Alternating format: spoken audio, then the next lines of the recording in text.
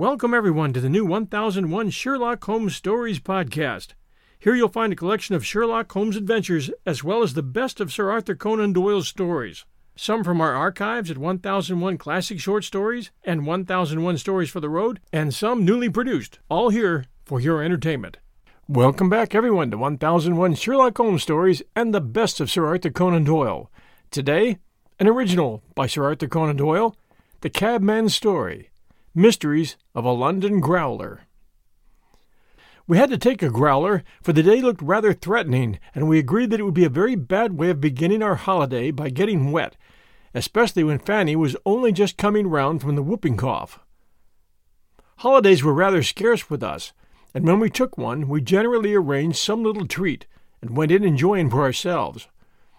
On this occasion we were starting off from Hammersmith to the Alexandra place in all the dignity of a four-wheeler. What with the wife and her sister, and Tommy and Fanny and Jack, the inside was pretty well filled up, so I had to look out for myself. I didn't adopt the plan of John Gilpin under similar circumstances, but I took my waterproof and climbed up beside the driver. The driver was a knowing-looking old veteran, with a weather-beaten face and white side whiskers. It has always seemed to me that a London cabman is about the shrewdest of the human race, but this specimen struck me as looking like the shrewdest of the cabmen. I tried to draw him out a bit as we jogged along, for I'm always fond of a chat, but he was a bit rusty until I oiled his tongue with a glass of gin when we got as far as the Green Anchor. Then he rattled away quickly enough, and some of what he said is worth trying to put down in black and white. "Wouldn't a hansom pay me better?" he said, in answer to a question of mine. "Why, of course it would. But look at the position. A four-wheeler's a respectable conveyance, and the driver of it's a respectable man, but you can't say that of a rattling, splashing hansom. Any boy would do for that job. Now, to my mind, money ain't to be compared to position, whatever a man's trade may be." "Certainly not," I answered. "Besides, I've saved my little penny, and I've got too old to change my ways. I've begun on a growler, and I'll end on one. If you believe me, sir, I've been on the streets for 47 years. "That's a long time," I said. "Well, it's long for our trade," he replied. "You see, there ain't no other in the world that takes the steam out of a man so quickly, what with wet and cold and late hours, and maybe no hours at all. There's few that last at it as long as I have." "You must have seen a deal of the world during that time," I remarked. "There are few men who can have greater opportunities of seeing life." "The world?" he grunted, flicking up the horse with his whip. "I've seen enough of it to be well nigh sick of it. As to life, if you'd said death, you'd been nearer the mark." "Death?" I said. "Yes, death," he said. "Why, bless your soul, sir, if I was to write down all I've seen since I've been in the trade, there's not a man in London would believe me, unless maybe some of the other cabbies. I tell ye, I took a dead man for a fare once, and drove about with him half nigh the night. Oh, you needn't look shocked, sir, for this wasn't the cab. No, nor the last one I had neither." "How did it happen?" I asked, feeling glad, in spite of his assurance, that Matilda had not heard of the episode. "Well, it's an old story now," said the driver, putting a small piece of very black tobacco into the corner of his mouth. "I dare say it's 20-odd years since it happened, but it's not the kind of thing as slips out of a man's memory. It was very late one night, and I was working my hardest to pick up something good, for I'd made a poor day's work of it. The theatres had all come out, and though I kept up and down the Strand till nigh 1 o'clock, I got nothing but one 18-penny job. I was thinking of giving it up and going home, when it struck me that I might as well make a bit of a circuit and see if I couldn't drop across something. Pretty soon I gave a gentleman a lift as far as the Oxford Road. Then I drove through St. John's Wood on my way home. By that time it would be about 1:30, and the streets were quite quiet and deserted, for the night was cloudy, and it was beginning to rain. I was putting on the pace as well as my tired beast would go, for we both wanted to get back to our suppers, when I heard a woman's voice hail me out of a side street. I turned back, and there in about the darkest part of the road was standing 2 ladies. Real ladies, mind you, for it would take a deal of darkness before I would mistake one for the other. One was elderly and stoutish, the other was young, and had a veil over her face. Between them there was a man in evening dress, whom they were supporting on each side, while his back was propped up against a lamp-post. He seemed beyond taking care of himself altogether, for his head was sunk down on his chest, and he'd have fallen if they hadn't held him. "Cabman," said the stout lady, with a very shaky voice, "I wish you would help us in this painful business." Those were her very identical words. "Certainly, Mum," I says, for I saw my way to a good thing. "What can I do for the young lady and yourself?" I mentioned the other in order to console her like, for she was sobbing behind her veil something pitiful. "The fact is, cabman," she answers, "this gentleman is my daughter's husband. They have only just been married, and we are visiting at a friend's house near here. My son-in-law has just returned in a state of complete intoxication, and my daughter and I have brought him out in the hope of seeing a cab in which we could send him home, for we have most particular reasons for not wishing our friends to see him in this state, and as yet they are ignorant of it. If you would drive him to his house and leave him there, you would do us both a very great kindness, and we can easily account to our hosts for his absence." I thought this rather a rum start, but I agreed, and no sooner had I said the word than the old one she pulls open the door, and she and the other, without waiting for me to bear a hand, bundled him in between them. "Where to?" I asked. We'll return with our story right after these sponsor messages. Hi, everyone. The holiday season is upon us, and I'll be glued to the telly for BritBox on many a night. I've already shared with you the fact that I keep up with Father Brown and Poirot at BritBox. I also check out their new stuff, like the new series Archie, which tells the story of Archie Leach, otherwise known to millions of filmgoers as Cary Grant. This story comes from his daughter Jennifer Grant and ex-wife Diane Cannon. It's a series. The performance of Jason Isaacs, who plays Cary Grant, is top-notch. I highly recommend it. You can only find it on my favorite TV, BritBox.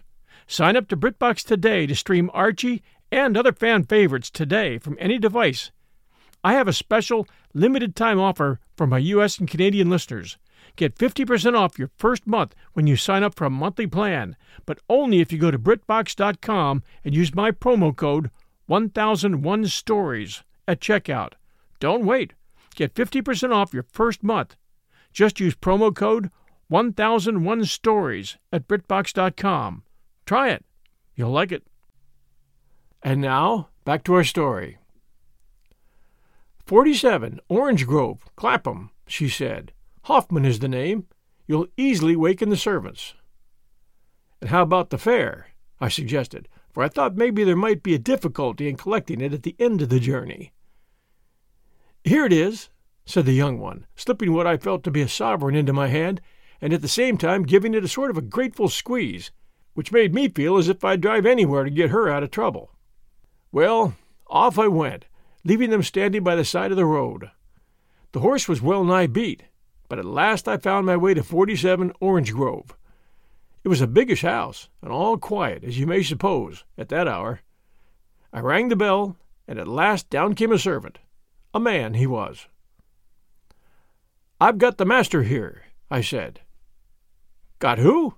he asked. "Why, Mr. Huffman, your master. He's in the cab, not quite himself. This is number 47, ain't it?"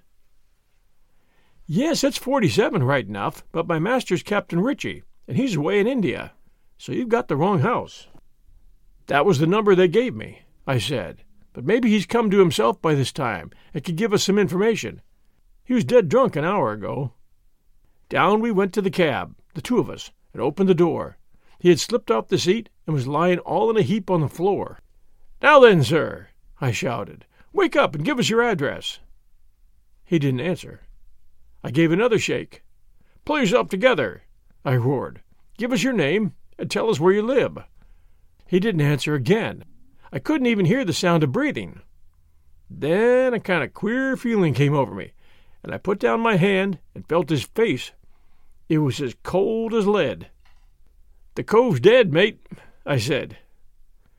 The servant struck a match, and we had a look at my passenger.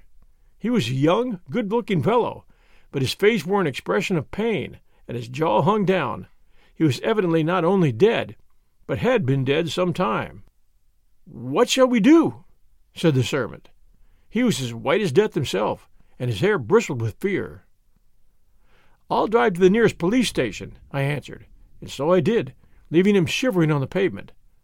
There I gave up my fare, and that was the last I ever saw of him. "Did you ever hear any more of it?" I asked. "Hear? I thought I should never hear the end of it. What with examinations and inquests and one thing and another. The doctors proved that he must have been dead at the time he was shoved into the cab.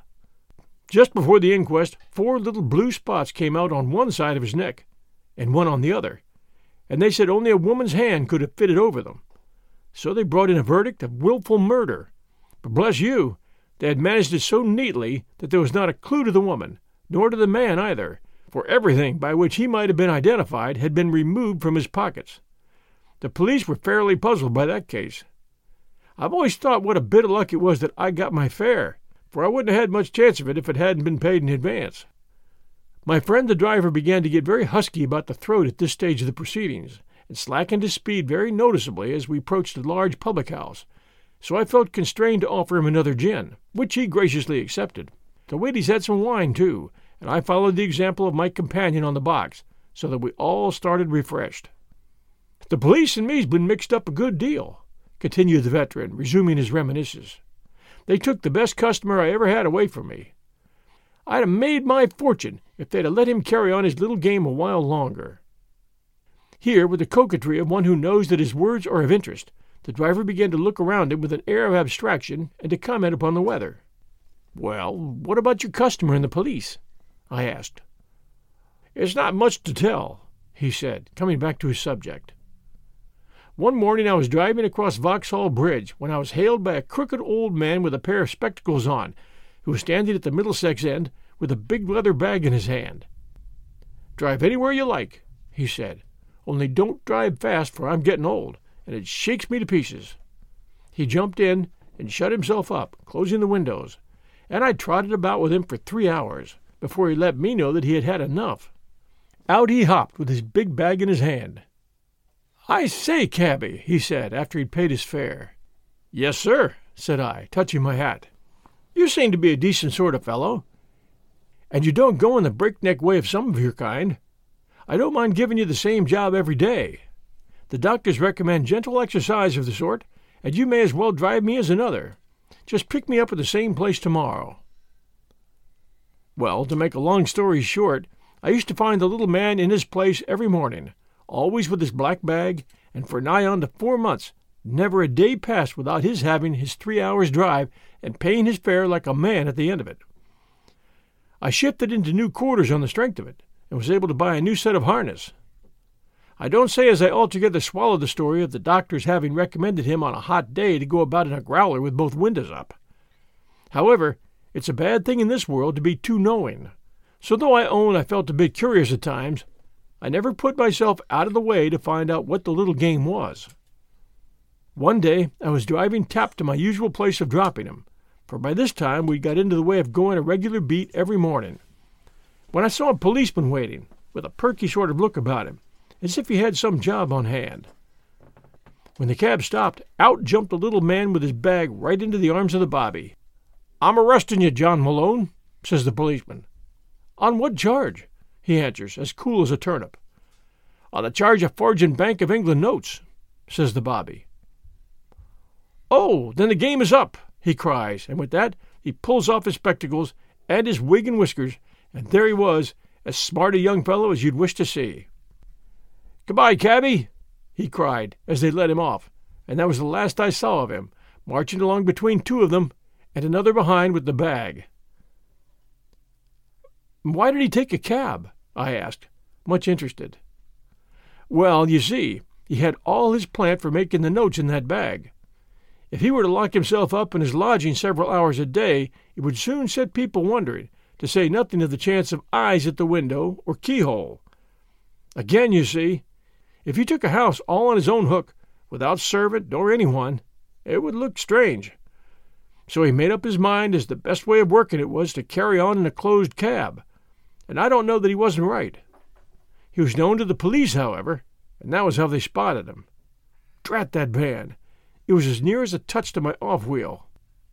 Bless you, if I was to tell you all the thieves and burglars and even murderers as have been in my growler one time or another, you'd think I'd given the whole Newgate calendar a lift. Though to be sure, this young chap as I spoke of was the only one as ever regular set up in business there. There was one, though, as I reckon to be worse than all the others put together, if he was what I think him to be.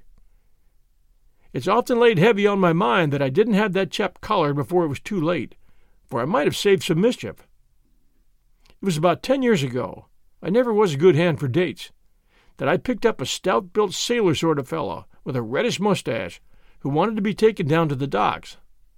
After this chap, as I told you of, had taken such liberties with the premises, I'd had a little bit of glass slit let in front here, the same one that your little boy's flattening his nose against at this moment, so as I could prevent any such games in the future, and have an idea, whenever I wished, of what was going on inside. Well, something or other about this sailor fellow made me suspicious of him, and I took a look at what he was after. He was sitting on the seat, sir, with a big lump of coal in his lap, and was a-looking at it most attentive. Now this seemed to me rather a rum start, so I kept on watching of him, for as you'll see, my window's not a very large one, and it's easier to see through it than to be seen. Well, he pulls a spring or something, and out jumps one of the sides of this bit of coal, and then I saw it was really a hollow box, painted, you see, and made rough, so as to look like the other. I couldn't make head or tail of it anyhow, and indeed I'd pretty near forgot all about it, when there came news of the explosion at Bremerhaven, and people began to talk about cold torpedoes.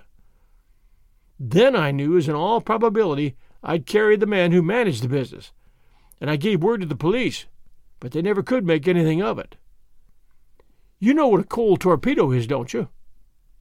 Well, you see, a cove insures his ship for more than its value, and then he goes and makes a box like a bit of coal and fills it chock full with dynamite, or some other cowardly stuff of the sort. He drops this box among the other coals on the quay when the vessel is filling her bunkers, and then in the course of time the box is shoveled onto the furnaces, when, of course, the whole ship is blown sky high. They say there's many a good ship gone to the bottom like that. You've certainly had some queer experiences, I said. Why, bless you, remarked the driver, I've hardly got fairly started yet, and here we are at the Alexandria. I could tell you many another story as strange as these, and true, mind ye, true as gospel. If ever your missus looks in need of a breath of fresh air, you send round for me, Copper Street, number 94, and I'll give her a turn into the country, and if you'll come up beside me on the box, I'll tell you a good deal that may surprise you. But there's your little lad a-hollering to you like mad, and the wife wants to get out, and the other one's a-tapping at the window with a parasol.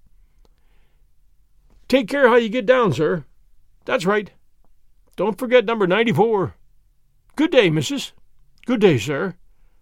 And the growler rumbled heavily away until I lost sight both of it and of its communicative driver among the crowd of holiday-makers who thronged the road which led to the palace. Thanks for joining us for The Cabman by Sir Arthur Conan Doyle. If you enjoy our story, please do share with others, and please do send us a review for 1001 Sherlock Holmes stories and the best of Sir Arthur Conan Doyle. Until next week Sunday night at 6 p.m., everyone, take care, and we'll come back then with a Sherlock Holmes adventure. Stay safe, everyone. We'll be back soon.